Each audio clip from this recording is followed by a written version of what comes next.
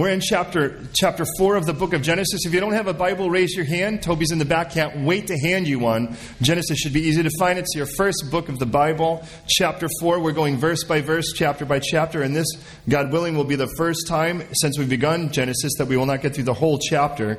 My intent is to go through the first 16 verses today. And then I really do pray that you would come back next week, starting in verse 17, when we start to look at something that most people just read really quickly through. All of these names, because the idea of next week's message, what's in a name, really should be very, very, very profound how that all plays out. Okay, so here we are in the first 16 verses. Read them with me now.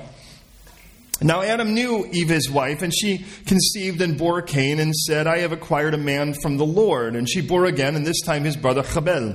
Now Chabel was a keeper of sheep, but Cain was a tiller of the ground. Now in the process of time it came to pass that Cain brought an offering of the fruit of the ground to the Lord. Chabel also brought the firstborn of his flock, and of their fat, and the Lord respected Chabel and his offering, but he did not respect Cain nor his offering. And Cain was very angry, and his countenance fell. So the Lord said to Cain, why are you angry? And why is your countenance fallen? If you do well, will you not be accepted? But if you do not do well, sin lies at the door, and its desire is for you, but you should rule over it. Now Cain talked with Chabel his brother, and it came to pass when they were in the field that Cain rose up against Chabel his brother and killed him. Then the Lord said to Cain, well, where's your brother Abel? And he said, I do not know. Am I my brother's keeper? And he said, well, what have you done? The voice of your brother's blood cries out to me from the ground.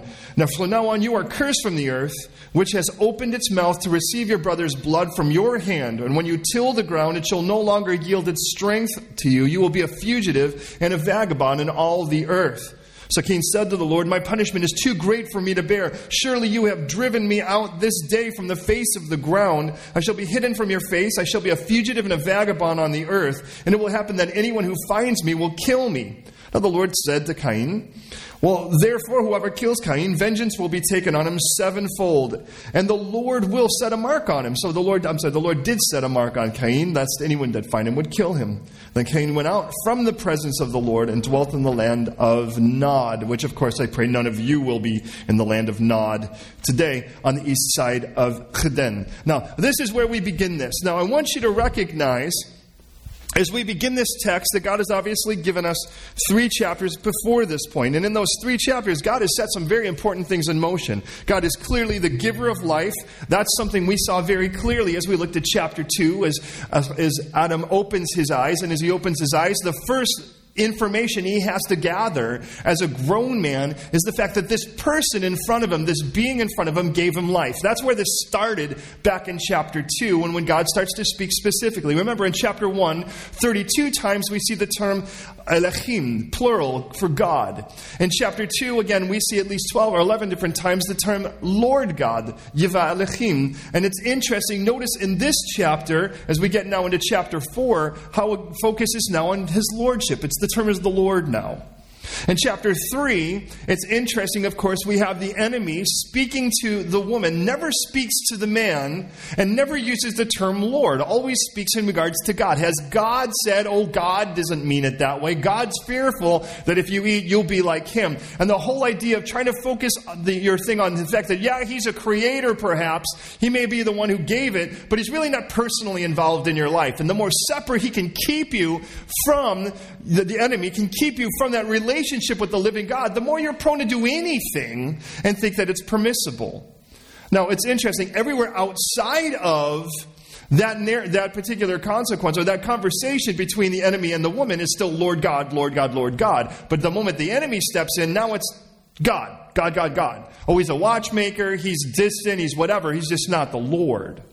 And we get into this chapter, and notice now the focus is on the Lord, because now we have individuals who've now fallen from this state of intimacy with the living God. As God said, on the day that you eat of it, mut tamut, literally to die dying. It's a double infinitive. You can't get more dead than this.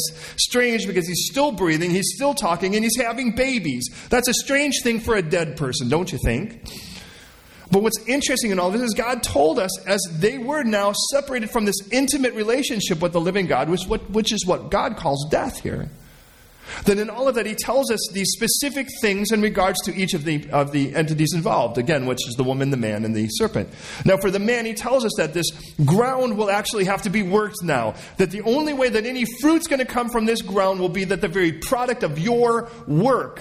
And that particular word, again, is the word avad in the Hebrew. Now, would you say avad? Avad. Oh, come on now. There's one of me and there's bunches of you. Avad. Thank you. Now, avad is the idea of spending your energy. It is work. And you're going to have to work, and you're going to have to work, and you're going to have to work. But the more that you work, it'll produce thorns. And you think, well, wow, that's great. So I'm working really hard, and this is what I get out of it. And he says, but you're going to have to work past those thorns. Because on the other side of those thorns, which is now work, thorns, and then more work, will be then the fruit that you're going to have to live off of. Now, we use that a lot when we talk about things in pre-marriage counseling because it's very important to recognize that that's the state of a fallen couple.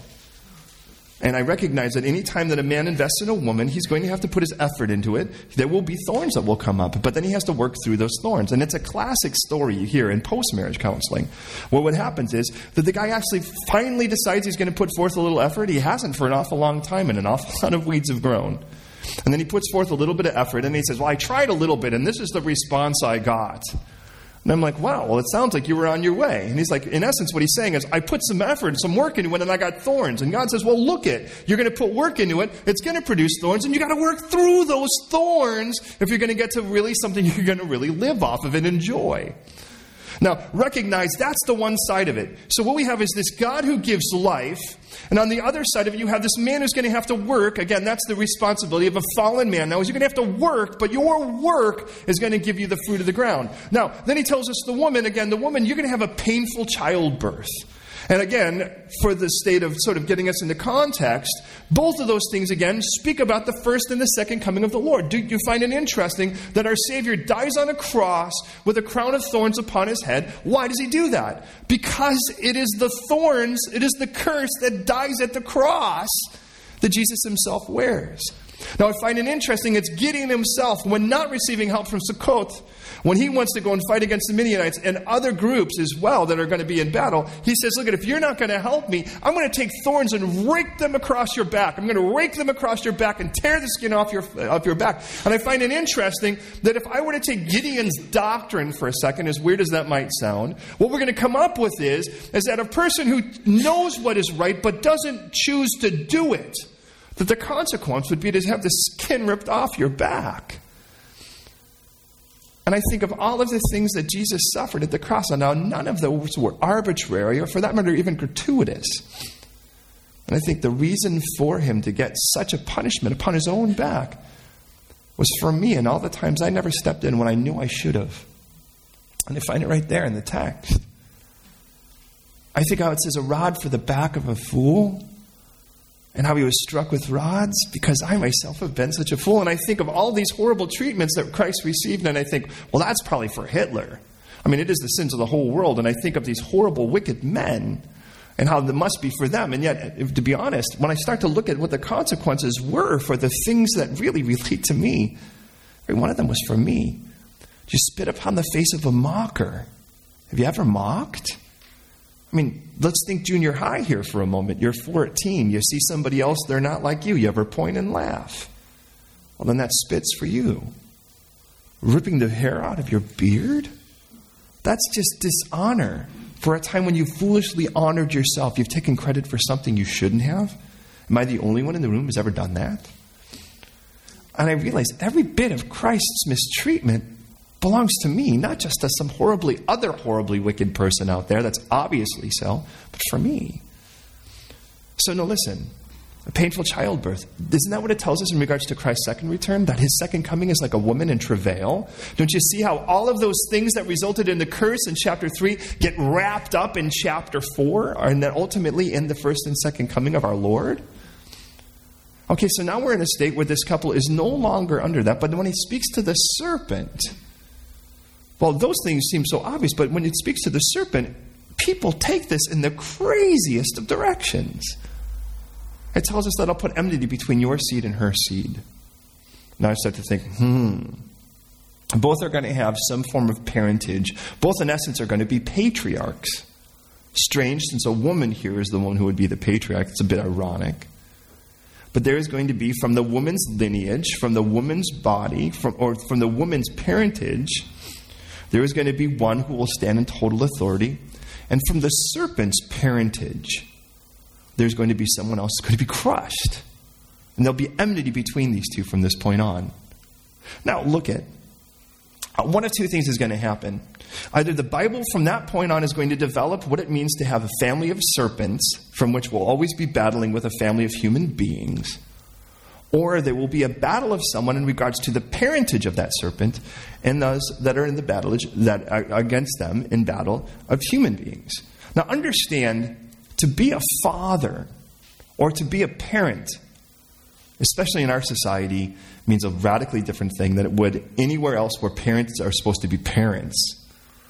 I mean, if you'll pardon me for saying, then in this culture, the idea of being a parent just simply means you offered body parts and DNA to basically progenate a human being. And that's it. I mean, when we give tests, the idea is who's the real parent? Well, who donated their particular body part for the purpose of making that baby? But that's it. Well, that would be, if that's all we have, then you have these crazy doctrines about how the serpent did something really crazy with Eve and was bore forth Cain. And that's one of the things people go with this, which, by the way, to me just sounds so bizarre. And it's a common teaching. Not my teaching. And I don't believe the Bible's teaching, but nonetheless. But if that's the only idea we have of parentage, well, then that's where you're going to go with it. But I know what it's like to be a parent of someone that I've personally offered parts of my DNA for, but I also know what it's like to be a parent of someone who I've not personally offered my DNA for. And the difference is the difference between someone that you would call biological and someone you would call adopted. But the moment we say yes to Jesus Christ, we read, well, look at it with me because it's important because it gets right into our text. Go to 1 John chapter 3 with me. Now, if you're new to the Bible, again, the last book of the Bible is the book of Revelation. If you go left from there, you get these tiny little books, Jude and then 3 John books. So go to 1 John chapter 3.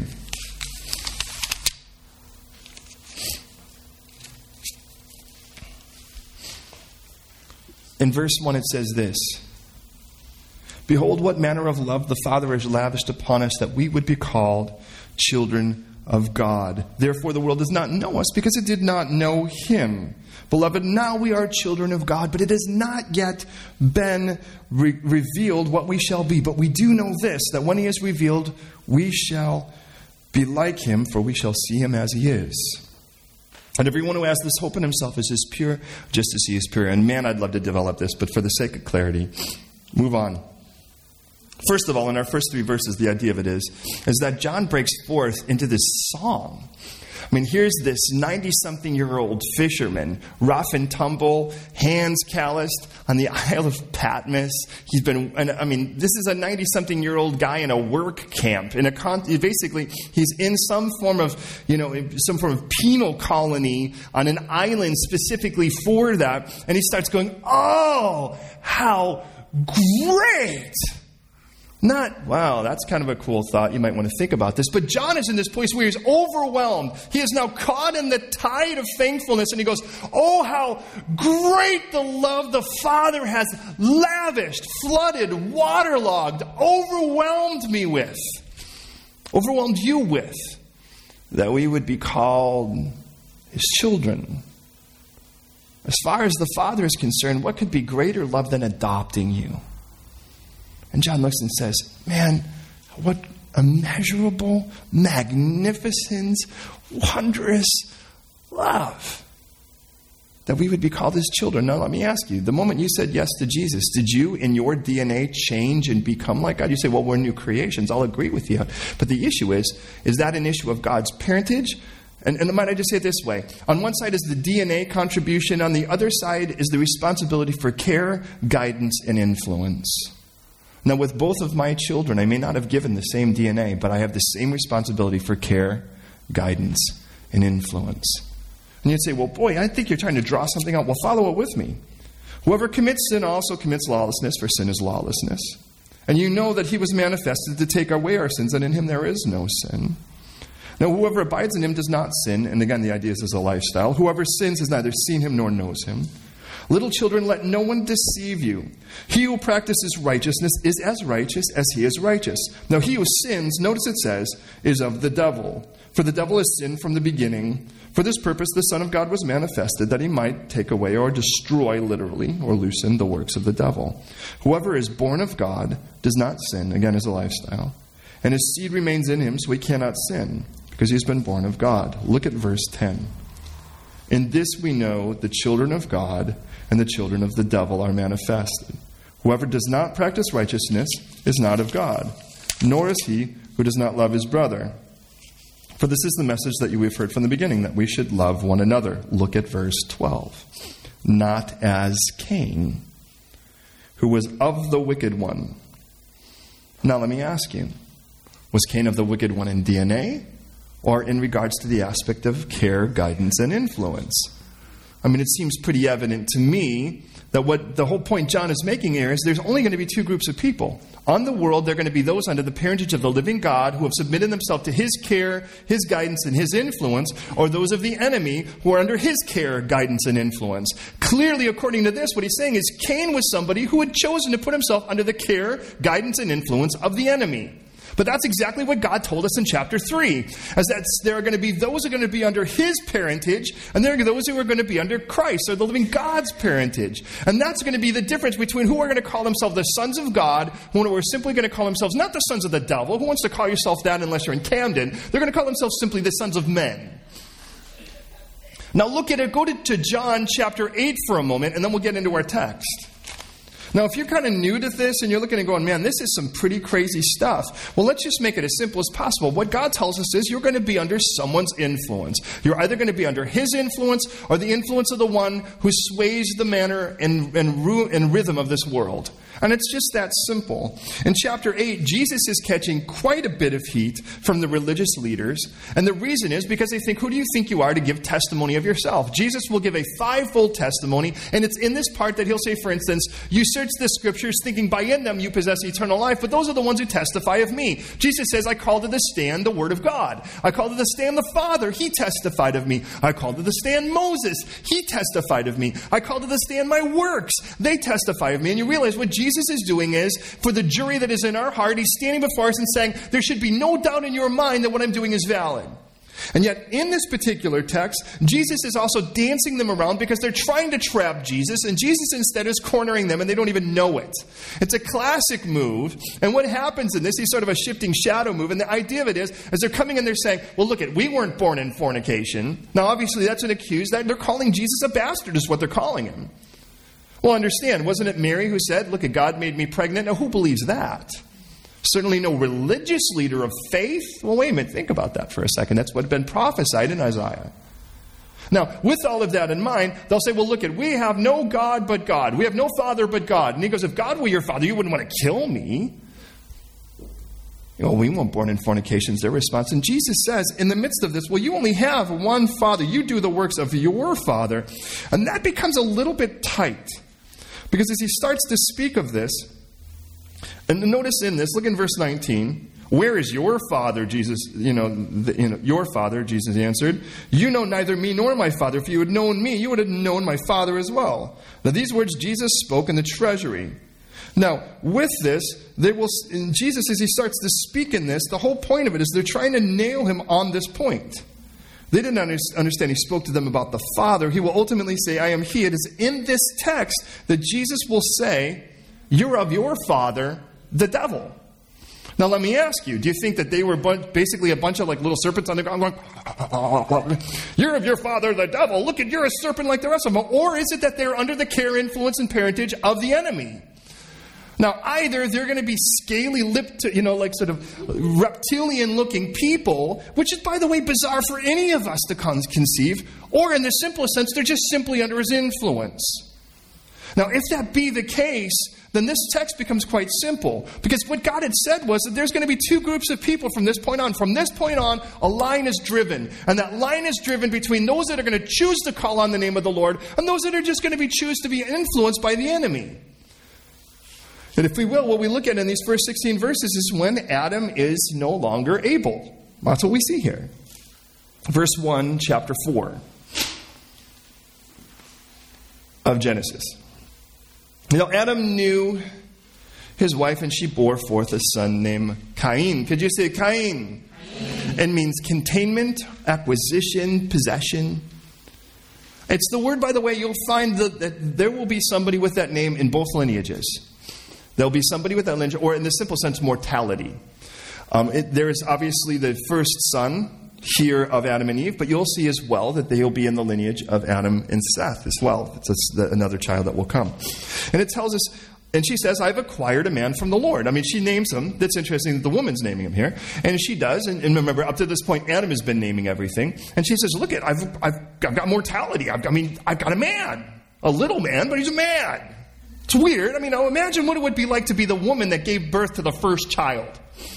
I mean, unless God programmed that information in you, it would freak you out, wouldn't it? I mean, think about it. You've never seen a little man running around. I mean, you've never seen anything like this. All you've seen is one man, and he's the only man on earth at the point. And up to this point, we have no record of any other children. All of a sudden, out comes this baby. You're like, I've got a man. Now, that would be freaky. Think about it.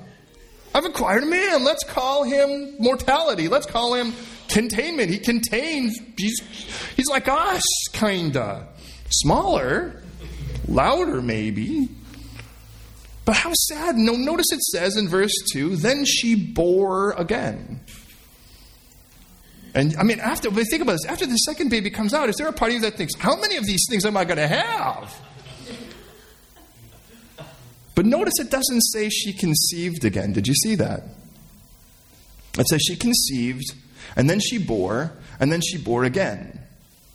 Now, you don't have to be brilliant to kind of come to a conclusion. If somebody conceives and then bears again, what would you call those kids? I'd call them twins. And I find that interesting. I happen to be a twin, by the way. I have a twin sister, so don't ask me if we're identical, because it's a girl. Yeah, you kind of get it. Pray for her if that be the case. Or both of us. Just the idea was quite simple. If that be the case, there's no opportunity for her to conceive with someone else. And I think God purposely did it this way for a reason. So you couldn't make up that really crazy idea that the serpent was involved in progeniting something through DNA. And the idea is simple. She got pregnant with Adam. The good thing we're adults here. And with that came two babies. Now, what part of that's hard to understand? The sad part is what she names the second one. I mean, she names the first one, and she's like, whoa, acquired a man, containment, mortality, something, encased in this us. And then she comes out with the second baby, and she's like, let's name him Chabel. Chabel means nothing. Like, literally, the word means nothing. Or disappointment. Or emptiness. How'd you like to have that name? I mean, in other words, you got this as like, here's my boy, it's containment. This is everything, my boy. And this is nothing. How sad is that? By the way, let me ask you, do you find anywhere in here that he ever speaks? We have no word spoken by him in all of text. His blood speaks. We have no recorded message he ever speaks. Not even a single word, but it says that Cain talks with him in the field. I find that interesting. Now, whether Chabel actually spoke or not, but the bottom line is, maybe if I was called nothing, I wouldn't have a lot to say either. Actually, to be honest, well, we won't go there. But with that in mind, it tells us from the beginning of this that there's two kids, twins, that kind of come out. One, again, is sort of, this is my boy, this is the containment, this is mortality. And then there's the second one, and the second one is nothing. And it tells us, and we've only gotten to verse 2, now you see why we're getting to 16, and that's it. And it tells us then that Chabel was a keeper of sheep, and Cain was a tiller of the ground. Now, remember how the Lord put Adam in the garden to chvad and shamar, to tend it and to keep it. Don't you find it interesting? We kind of have a hint at both of those things here. Now, what we have then is we have a shepherd, and we have a farmer. But what's interesting, once again, is that, remember, a shepherd's job is to lead, guide, guard, and feed. That's what he's doing.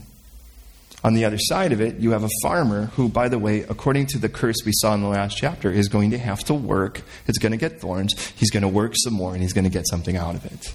Are you with me on this? Now, with that in mind, it tells us in verse 3, in the process of time, that it came to pass that Cain brought an offering.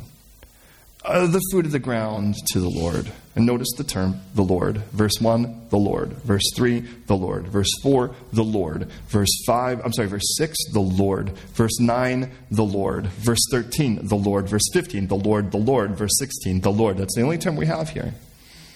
Because the issue now is his lordship. And it tells us that Chabel, verse 4, also brought the first fruit of the flock and of their fat. So there's two offerings here.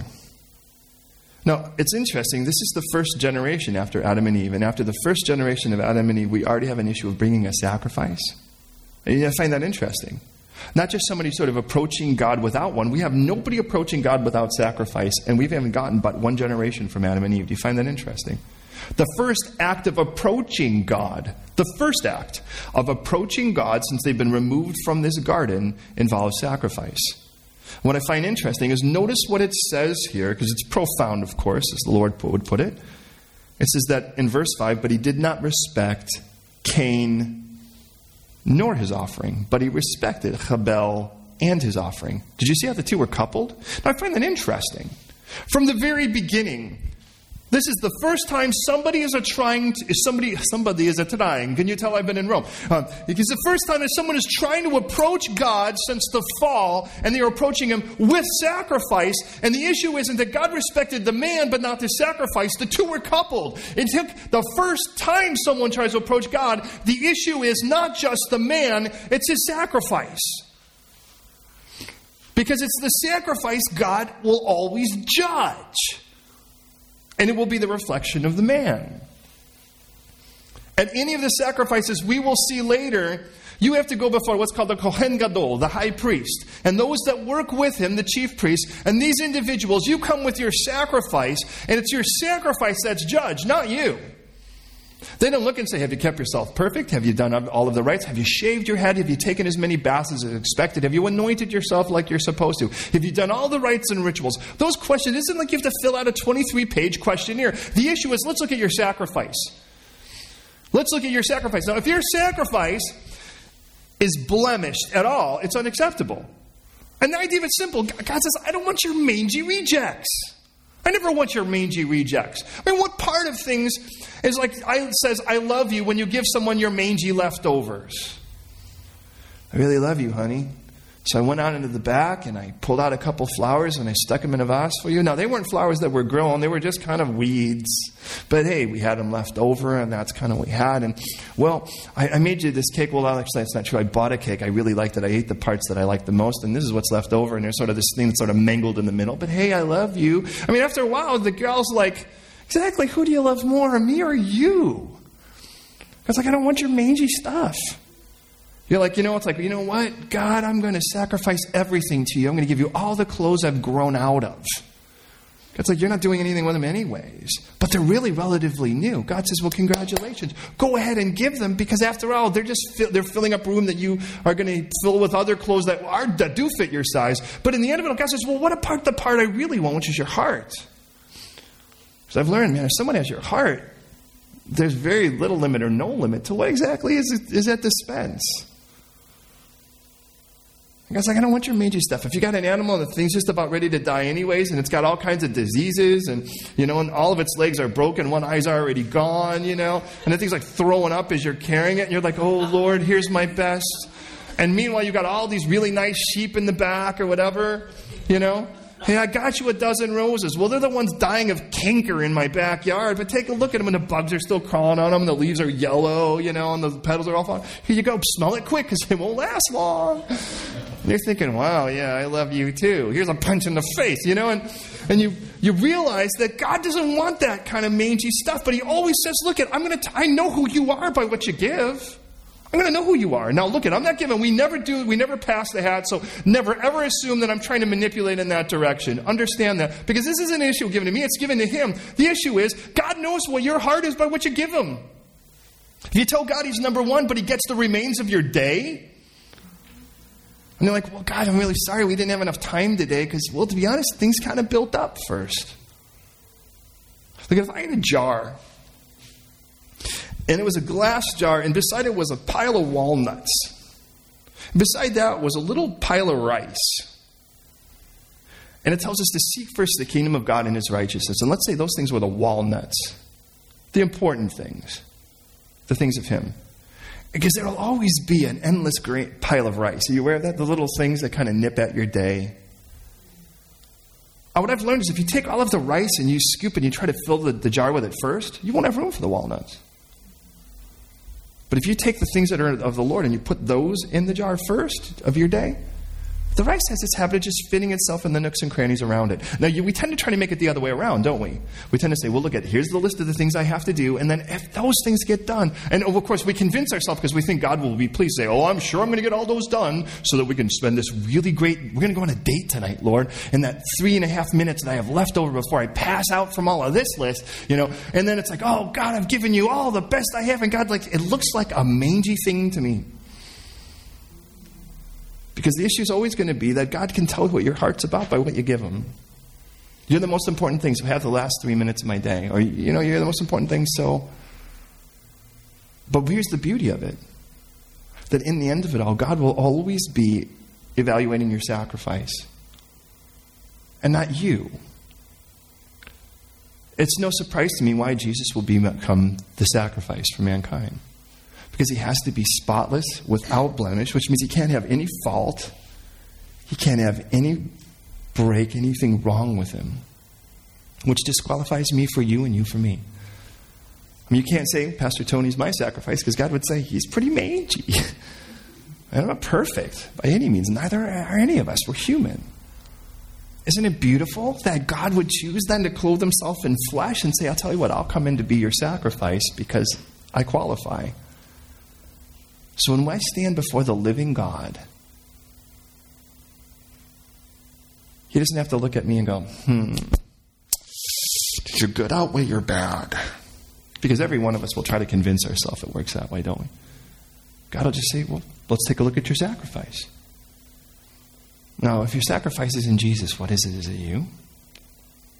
See, if Jesus died on the cross like God promised he would, and then he did, he couldn't raise up again without being the perfect sacrifice.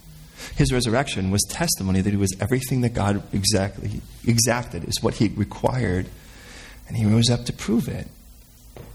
So when I stand before the living God, my sacrifice is secure. And that's the beauty of it. Well, what if I don't? Well, take a look at this with me. What I have here, again in verses 3, 4, and 5, is that there are two offerings. There's an offering of the firstborn. By the way, the first time I actually see the term used in Scripture is going to be here, when he offers the firstborn of the flock. So here's a sheep, firstborn, the lamb for God. And I'm going to offer that. And it says, and the fat, which, by the way, is, and its riches, is the term in the Hebrew for what it's worth. Or I'm going to offer what Cain offered. Well, what did Cain offer? Cain offered some of the fruit of the ground. But I remind you, God had already told us what that is. Because he told us in chapter 3, the fruit of the ground is going to be, you're going to work. It's going to give you thorns, and you're going to work some more, and it's going to give you something that you can live off of. It's the result of my own works. Yeah. And I start to realize that's the big issue here. It's either I'm going to offer the sacrifice of God who gives life, or I'm going to offer my works. And it tells us, for what it's worth, in Hebrews chapter 11, verse 4, that by faith Abel offered to God a more excellent sacrifice than Cain. And what was the more excellent sacrifice? It says because he offered it by faith. He offered it in trust. He says, look, you give life. I'm going to hand this life back to you because you give life. And I know you can give me life. Which, by the way, isn't that the perfect sacrifice that he would want of us? Is, look at God, I give you my life because you're the one who gives life anyways. I hand it to you. Do with it as you wish because you're the giver of life anyways. I'm not going to give you my works. Isaiah says that our works or our own merit is but filthy rags. And if you'll pardon me for saying, in the Hebrew, it's actually dirty menstrual cloths. And the idea of it is, all of the works of the merit, look at God, look at all I've done for you. Isn't this good enough? Look at how nice of a person I was. Look at how hard I've worked. It's like throwing dirty, filthy menstrual cloths before God and saying, there you go, that's the reason why you should accept me. And God says, that's the very token of your uncleanness. See, God died to be with you, and that's the whole purpose of it. Jesus died on the cross so he could be with you, not to send you to heaven. That's the product of it. God wants to be with you. He created you to be with you. And what you're saying in your own merits is, look at all the stuff I did without you. Let me in. And God says, I don't want you to do anything without me. I want to be with you. That's the point of it. How much of it am I trying to prove to God how worthy I am because of all the stuff I do without him? And God says, I don't want you to do anything without me. And if you did it and it's good, I did it through you anyways. Why are you giving yourself credit for what I did? And Cain, what he offers to God is the fruit of his hands. Look at how hard I've worked. And what's interesting is it appears as if Cain knows that that's not right because of the way that God deals with him. In verse 5 again, it says, he did not respect Cain nor his offering, which, by the way, for what it's worth, literally means he just didn't give it an awful lot of attention. For what it's worth, itself. So Cain was very angry and his countenance fell. And I do find it an interesting word for being angry. And the word chara, and the word literally means to burn up really strong. In other words, he was fuming. I mean, Cain was just hot with indignation. Now look at, you come before God and your focus is going to be on one of two things. Your focus is either going to be on you or your focus is going to be on God. If your focus is on you, there's no faith involved in that. And what's going to happen is, and think about it, and that's Cain's offering, because as I start to look at this, I think Cain's unacceptable person and sacrifice is what I have here, and then Abel's acceptable person and sacrifice. Cain here gets all ticked off because God says this doesn't work, which tells me that Cain came writing his own law. And listen, if I come and my focus is on me, then the whole point of that at that point is going to be that I have a right to set what's good and right. But if my focus is on the Lord, I say, you have a right to set what's good and right. And I tell you, isn't that what we deal with today? Someone goes, how dare God tell me that what I'm doing is wrong? How dare God dictate what's an acceptable lifestyle and not? How dare God tell me that this is going to be in and this is out? How dare God tell us that that's evil? What you're doing is you're building your whole world around you. And you're sounding just like Cain. Because here's God and he says, look, that's not acceptable. You know that's not acceptable. That's the work of your hands. That's not acceptable. And Cain goes, oh, come on. Look how hard I worked. I worked here. You're entitled to repay me for this. Now imagine, that's what he's saying. I mean, what does God owe Cain? And as a result of that, Cain's countenance falls. Literally, his face drops. He goes, oh. And he's fuming. You ever met someone? You know what that's like? Have you ever been there?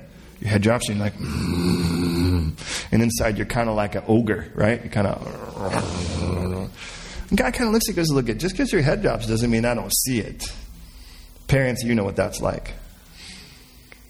I'm like, hey, look, I know where your heart is at this moment. I don't have to be brilliant to figure that out. But the Lord says in verse 6, and notice again, he's the Lord. He says, why are you so angry? Cain, do you realize how angry you are at this moment? And do you realize who you're angry at? I gave you life. I created you. And you're angry? Why is your head dropped? If you do well. And he says, look at Cain, you have two choices. At this moment, you have two choices. One choice is, get right. Look, you know what's right, Cain. You're not doing it. And that's what God says here, which tells me either God's lying or God's telling the truth. I'm going with the second on that. And if that's the case, he says, look, you know what's right. You know what I've already made clear. This is right. And you know if you do what's right, won't I accept it? Your sacrifice is unacceptable, Cain. You're trying to prove to me how good your work is. It's not acceptable. I'm looking for your faith. I'm looking for you to trust me. I want to be with you. Cain, I want to be with you. But let me tell you what your other option is. Right now, sin is, and the word is literally lurking. It's lurking right now. And it wants you. Desire, the same word, remember we looked at with Eve. Your desire will be for your husband. The idea is to control. Tamut. Your desire will be for your husband, but he is going to have to rule over you. And he says here, look, sin's desire is for you. Now, let's just say I was on a bus, and I happen to know where you live, and this is no creepy stalker moment, but I happen to just sort of be going by your house. And as I came by your house, I happened to notice there was a lunatic sitting outside your house with a knife, sort of sitting there, sitting by the door. And so I give you a call, and I say, hey, Sister Ange, this sounds a little weird, I know, but why would I call you and not tell you? Why would I call you and tell you something like this unless it's true? I happen to notice there's a crazy-looking guy sitting outside your house right now with a very large butcher knife in his hand. He appears to be waiting for something, and I assume he's probably not here to cut your food at dinner. Why don't you do something about it? Now, more than likely, if I called your house and did that and you weren't creeped out by the fact I came by your house and I was looking at it, I'm in a bus, okay? I'm not trying to sound weird. Chances are the first thing you would do is try to figure out the most coy way of checking it out through a window. Wouldn't you do that, right? You'd think, okay, which window can I kind of peek and get vantage point on so that whoever it was, if he's really there, couldn't see it. And so off I go, and you'd be there and you kind of peek around the corner. Ooh, that kind of looks like somebody peeking at, sitting there. And that looks like something reflecting. That could very well be a knife. Now at that point, you've got a choice to make. Get rid of the situation, which in this case, probably calling emergency services would be a good idea. I know it sounds probably weird, but there seems to be a lunatic outside my house right now. Would you go and take care of him? Looks like he's got a knife. You might want to wear some vests, right? I mean, that's one option. Or the other option is, he's probably here trying to sell me cookies. Let's go out and interface with him. Hi, here I am. And then I'd be like, excuse me, I called you to tell you this. Now, which part of you thinks a guy with a knife outside is probably out there because he really wants to play a good game of checkers? And think about it. And that's me with limited knowledge. But what if God were the one saying, look at right now outside your house is somebody waiting, and they're not interested in just dialoguing with you. They're not interested in arguing with you. They want to kill you. They want to take total domination of you. This is God talking here. And he says, Cain, you've got a choice to make. And right outside your house right now is somebody waiting to dominate you. Do you want that? Well, it's there for you if you want it. But that's your choice because you've taken the one step up to it, which according to this happens to be your work. You've worked and said, God, I demand you to take this as right. This is my lifestyle. These are my choices. This is my standard for right and wrong. Accept it or not. And God says, you know how close you are right now to letting sin totally dominate you? You're one choice away. One choice away now. One choice. And it's waiting at your house. And listen, sin has no interest in timeshare or joint custody. Sin is into total domination. It's the only perspective, goal, and objective for it. The 5-year plan for sin is to dominate. The 10-year plan for sin is to dominate. That's all. Sin, what are you trying to do? Maybe we could flirt a little bit. It wants to dominate you. Do you want to flirt with Hitler? The guy's outside your door and you think, well, maybe if I make myself look cute enough, we could flirt a little bit before he stabs me to death. Think about it. Sin has no interest in just being a part of your life. Listen, neither does cancer. If cancer had a voice, it wouldn't be like, you know what I'd really like is just to be a really pleasant little tumor. Hanging out with the rest of the organs, pretending to be an organ for a while. Hey, how's it going, liver? Things are cool. You're processing toxins. Cool. Can I come in and hang out with you for a little bit? Cancer has no interest in being it doesn't play well with others. It takes over others. AIDS has no interest in playing well with others. It isn't like, you know what, let's start a flirt with AIDS. Hey, I'm sure, because I have strong enough willpower, and I'm a strong enough person, and I'm young and invincible and stupid, I could probably put AIDS into my body right now and probably just isolate it to a little part of my side. No way. It doesn't happen that way.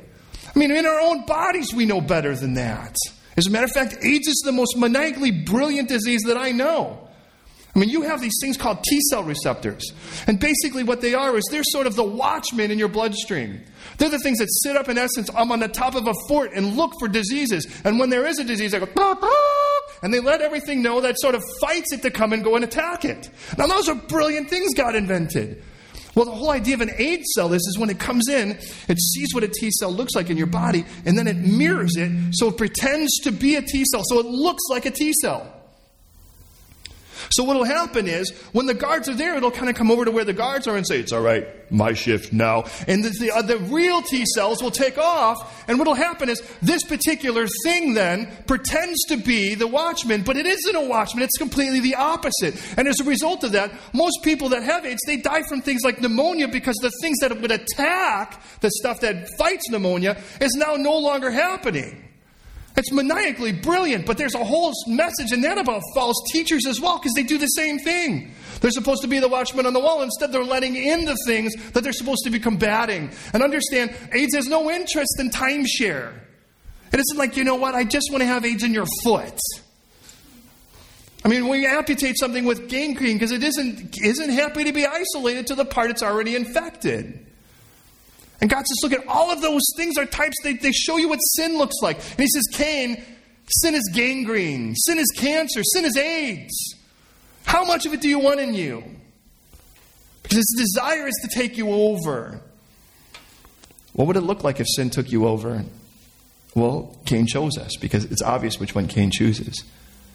See, Cain knew he had two choices. It was either to get right or to get rid. And that's exactly what he's going to do. And you'll find the same thing today. Somebody either says, you know what, I know this is what God's standard is and I'm going to get right with it.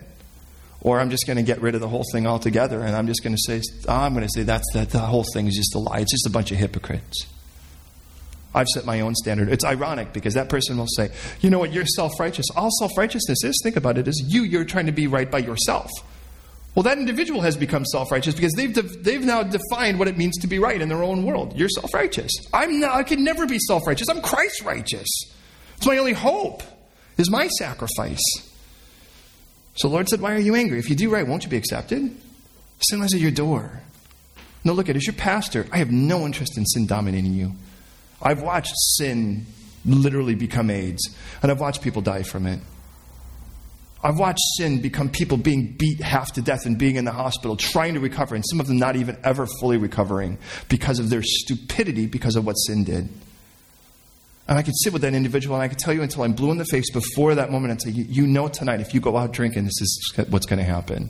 And they'll be like, oh, shut up. Who do you think you are? And I'm like, I'm a friend who doesn't want this to dominate you. Every Thursday, we go down to a place where men are recovering from every addiction that you can imagine, from pornography to crack to heroin to alcohol. And if you sit with those guys, they'll tell you that alcohol or drugs or these things, they have no interest in being a part of your life. It's about domination. And when you submit to it, it breeds death. That's what's very clear even from this text. So, now Cain, verse 8, talked with Abel, his brother, and it came to pass when they were in the field that Cain rose up against Abel, and he killed him. That's what happens. When sin does take dominion, it kills. And I know what that's like. I know what it's like to see people die in the wake of who I am. I hate it. I would never want to see that again. I'd rather be sent off the face of this earth than have that kind of influence on someone. And I know what it's like to not know the Lord and be hungry for people to like me. And the influence of that bred death. I mean, literally bred death. And I would never want that again. I would never wanted it in the first place. Cain literally kills his brother. And then verse 9, the Lord speaks with Cain. And notice how cheeky Cain gets. Remember how the last time he was with the Lord, he was angry? Well, apparently that anger has not subsided. And there are times when someone's angry at you. I mean, they're angry at you and you're like, what did I do? Have you ever had that? And you realize what the Lord wants, maybe the word for the Lord has for you today is, look, at the issue is not you. They're angry at God. Your sacrifice was acceptable and it was enough to make them angry. Well, my sacrifice is Jesus. That's what my sacrifice is. Of course he's going to be acceptable. And there are some that are like, I just hate you. You're like, wow, you barely know me. Part of you has a problem with me. You're like always so happy and blah, blah, blah, blah. I'm like, and that's to hate me for? This whole God thing. You're always, toting around your little Bible and blah, blah, blah. I'm like, well, first of all, it's a pretty big Bible. It's heavy. But that's not because that doesn't make me great. It's just I know that because I have to carry it. But you realize that sometimes it's like, I know what it's like for a person to be like, you know what, I just think you're stupid. I don't want anything to do with you. And whatever words, and you're like, let me ask you, just be honest. Do you have a problem with the Lord right now? Because if you don't have a problem with the Lord and you have a problem with me, I really want to get that right. But if you have a problem with the Lord, I really want you to get that right now. Because if you're going to hate me as long as you're going to hate God, to be honest, I think I'm doing something right. But on the other hand, and there are times where people they're cool with you and then they just way distance themselves and you're like, wow, what did I do? You ever have those moments and the Lord's not telling you? You're like, Lord, what did I do wrong? And you're getting nothing from the Lord and you're like, God, you're supposed to be telling me because I have nothing to tell you. You aren't doing anything wrong as far as this is concerned. And we're waiting for a list of things we have to correct. And God's like, look, I'm working with them right now and they're having a hard time. They're having a hard time with you, but they're having a real hard time with me. And that's Cain here. What's wrong? Where's your brother? It's interesting because Cain's response is, am I his keeper? The word keep, by the way, do you remember that back in the last chapter when God put Adam in the garden to tend and to keep it? To guard it. That's the word, by the way, that a shepherd does when he guards his sheep. And he looks and he goes, what, is it my job to guard my brother? I'm like, interesting. I mean, what a thing to say to God. Now, by the way, nowhere do we read that God ever told this man that he had to farm. Or for that matter, God doesn't hate farmers. The idea is just simple. He just doesn't want you to try to think that God should owe you something because of how hard you've worked. God says, what have you done? The voice of your brother's blood cries out from the ground. And I start to think, wow, blood cries? It's like, look at this testifies. And it's literally the idea of a blood-curdling scream. In Hebrews 11:4, it says, listen, by faith Abel offered a more excellent sacrifice than Cain, though he obtained a witness that he was righteous. God testifying the gifts. And though he's dead, he still speaks. Verse 11, he says, and now you're cursed from the ground, which has opened its mouth to receive your brother's blood from your hand. And when the ground, and then he starts saying, look, this is what it's going to look like for you now that sin has mastered you. When you till the ground, it'll no longer yield its strength. And the idea of that, it's its vigor. Nach is the word. And you'll be a fugitive. And the word for that is nula. And a vagabond. And the word there's nud. You shall be on the earth. I start to realize that this is what it means. This is what it's like to be mastered by sin. I will live a life of fruitless wandering. And you know what? Isn't that what we see around us all over the place? Wandering around aimlessly and fruitlessly. And God says, this is the result of sin being your master. And remember, the whole idea of it is, a master is your Lord. And notice that's the title he has in this whole chapter. He's like, look, I'm not your Lord anymore. Cain, that's the problem. I'm not your Lord. Sin's your Lord now. And if sin's your Lord, your life's a life of futility, and it's basically a life of futility and Wanderville. That's the idea, which is interesting because I know another individual who actually had great favor of the Lord as well, who winds up in the land of fruitless Wanderville, and his name is Solomon, if you remember. If you read the book of Ecclesiastes, it is the diary of a person wandering around in Wanderville, isn't it? I tried everything, man. I tried the parties. I tried the sex. I tried the lifestyle. I tried the bling bling. And in all of it, I found out this is fruitless. It's nothing. And God says, look that's the idea. You're wandering around again.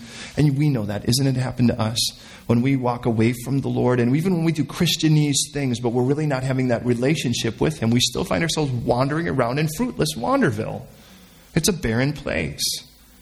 But notice Cain's response. It gives us a lot of insight into the way he is. Cain says to the Lord, my punishment, or the word, by the way, avon means iniquity, is greater than I can bear. Surely you've driven me out this day from the face of the ground. I shall be hidden from your face. I shall be a fugitive and a vagabond in the earth. And it'll happen to anyone that finds me will kill me. Did you notice where the influence is? Cain is all totally engulfed in himself. Which is, of course, what happens when sin masters you. It's all about you. How dare you tell me what to do? This is my world here. Stay away from my bubble. I made my own biosphere, and I don't want you anywhere near it. It's all about me. And God says, that's what happens when sin masters you. And God says, look, now you're going to work and it's going to be fruitless because it's your master. You want a real master? I'm still right here. But you want that master? Go ahead, but it's going to be fruitless. And he goes, oh, I can't even handle this. Man, look, I'm going to be here by myself and people are going to kill me. And I'm going to... And he's like, look, if you could get your eyes off of you for a moment, you could get right. It's a black hole. By the way, I find it interesting that there must be an awful lot of other people out there, because if there's no one else out there, who's going to find him and kill him? But it does tell us in the next chapter, Adam had a whole lot of sons and daughters. That's enough for me. And after you have enough kids, sooner or later, you kind of realize, man, someone's, now this is the most amazing part. The Lord, if he were just a God of justice and not a God of mercy, he'd be like, well, too bad, you killed someone else. Sounds to me like you deserve to be killed. And when you do that, you killed Abel. So what's the problem? Someone wants to kill you. I guess you're just going to have to learn how to defend yourself, Mr. Farmer. But he doesn't say that. He says, I'll tell you what, I'll put a mark on you. Now, what kind of mark could God put on him? And it says, do not kill or avenge sevenfold, sign God. I mean, what kind of mark do you put on a guy like this? So that you realize it's like someone goes, wait a minute. Never mind. I mean, what kind of mark? Apparently, God knows what kind of mark he could put on someone to keep them safe. Listen, God knows what kind of mark to put on them to keep them safe. By the way, when you get to the book of Revelation, we'll find that God actually marks witnesses as well with the idea that nothing can touch them either. He knows how to mark someone to keep them safe. Now, for what it's worth, and I'm just going to get real controversial here, there was an individual who, by the way, I totally and absolutely disagree with, who raised up his own religion. He was from the East Coast of America, as many of these guys were, and decided he was from the lineage now of Aaron, decided he was going to start his whole thing, and said he encountered an angel called Moroni, and I don't want to pick on the whole thing, but this particular individual, and I don't want to say what his name is, but he happens to be of the Smith family, says, and no relation to Chuck Smith, by the way, said that the mark of Cain was black people. Did you know that? I mean, that was the reason until the 1950s that no person of color could actually be a priest in the Mormon church. Oops. Anyway, so... But the interesting thing is that you don't have to be a Bible scholar to realize that in the next few chapters, God's going to do a worldwide flood and wipe out everyone except the lineage of Noah, which, by the way, will wipe out the mark of Cain. So what in the world are you guys doing here if that's the case? That's... The bottom line is, wouldn't it be sad? I mean, if that be the case, that's a little bit strange, because then you should have a mark that says, don't kill me or God will avenge you sevenfold. That's actually a cool mark to have. I actually think that's not a bad mark to have. Interesting on the idea of it is that God in his mercy says, you know what, I'm not going to let you get killed. Now, why wouldn't God? Why didn't God just kill him himself? Because what God really wanted was for Cain to repent. And so he does with you.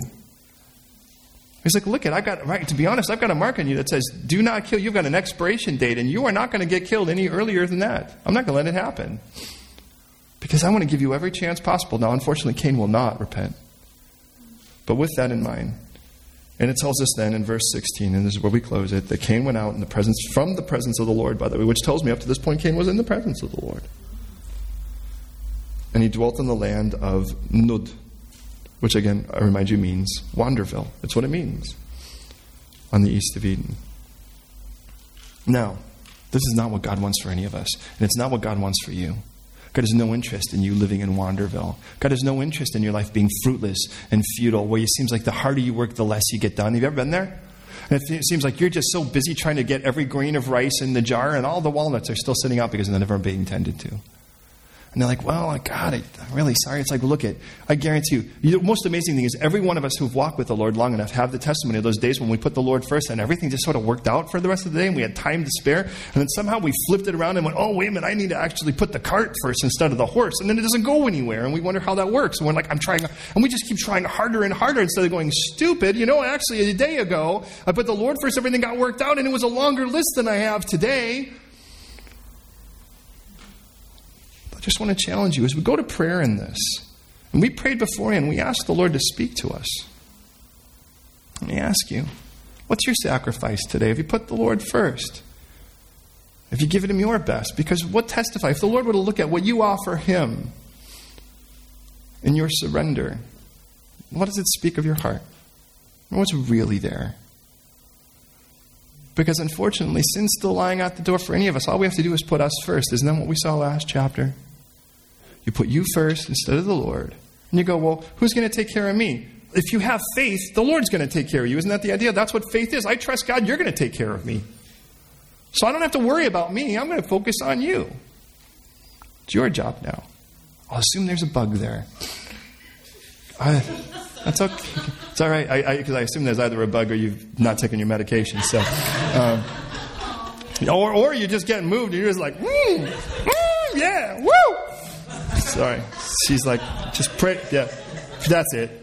Pray that she comes back next week. All right. So, okay, let's get into prayer. Okay. Look at family.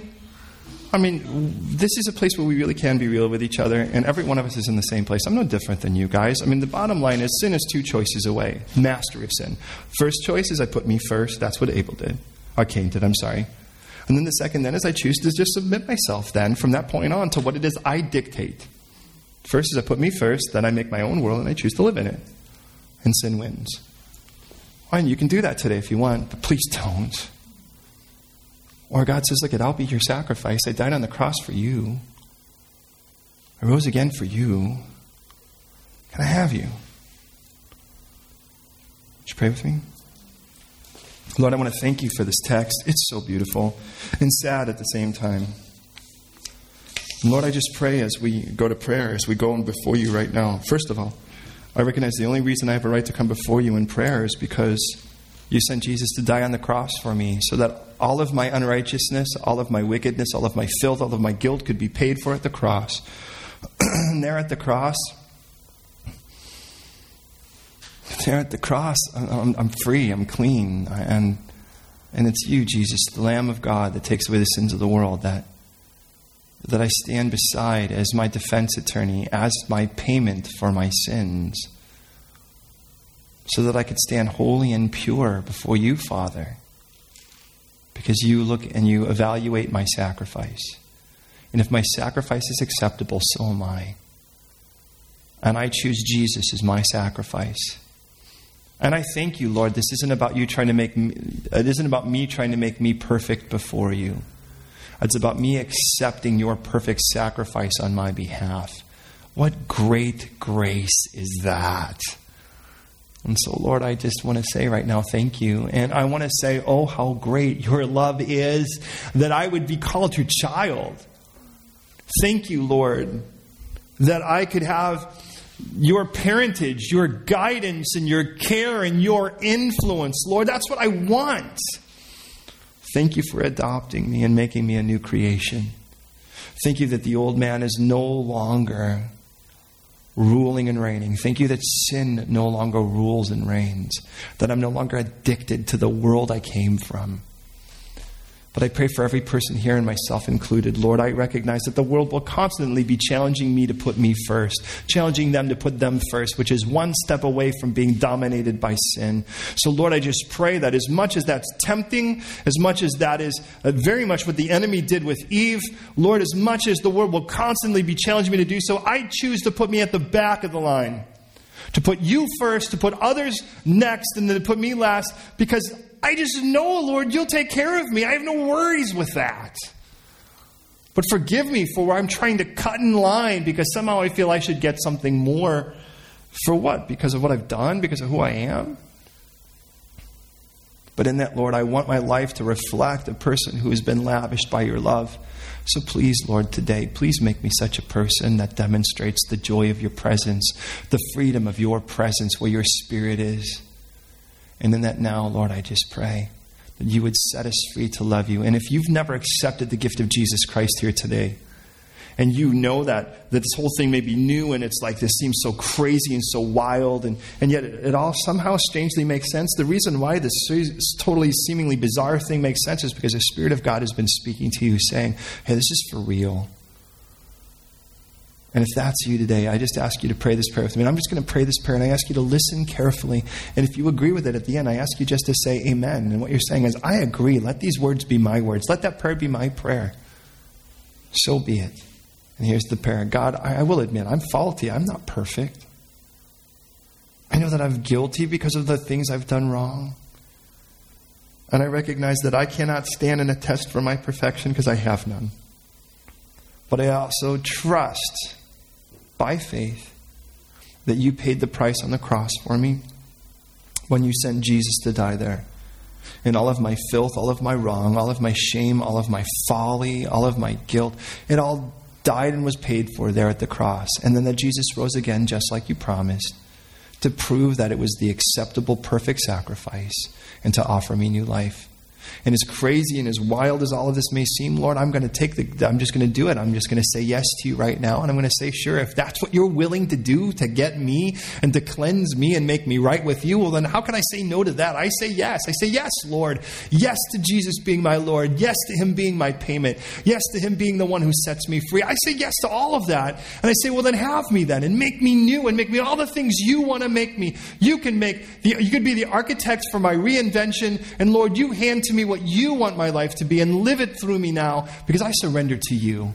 So have me now, I pray, and adopt me even as you want to, in Jesus' name. And if you agree, I ask you to say, Amen.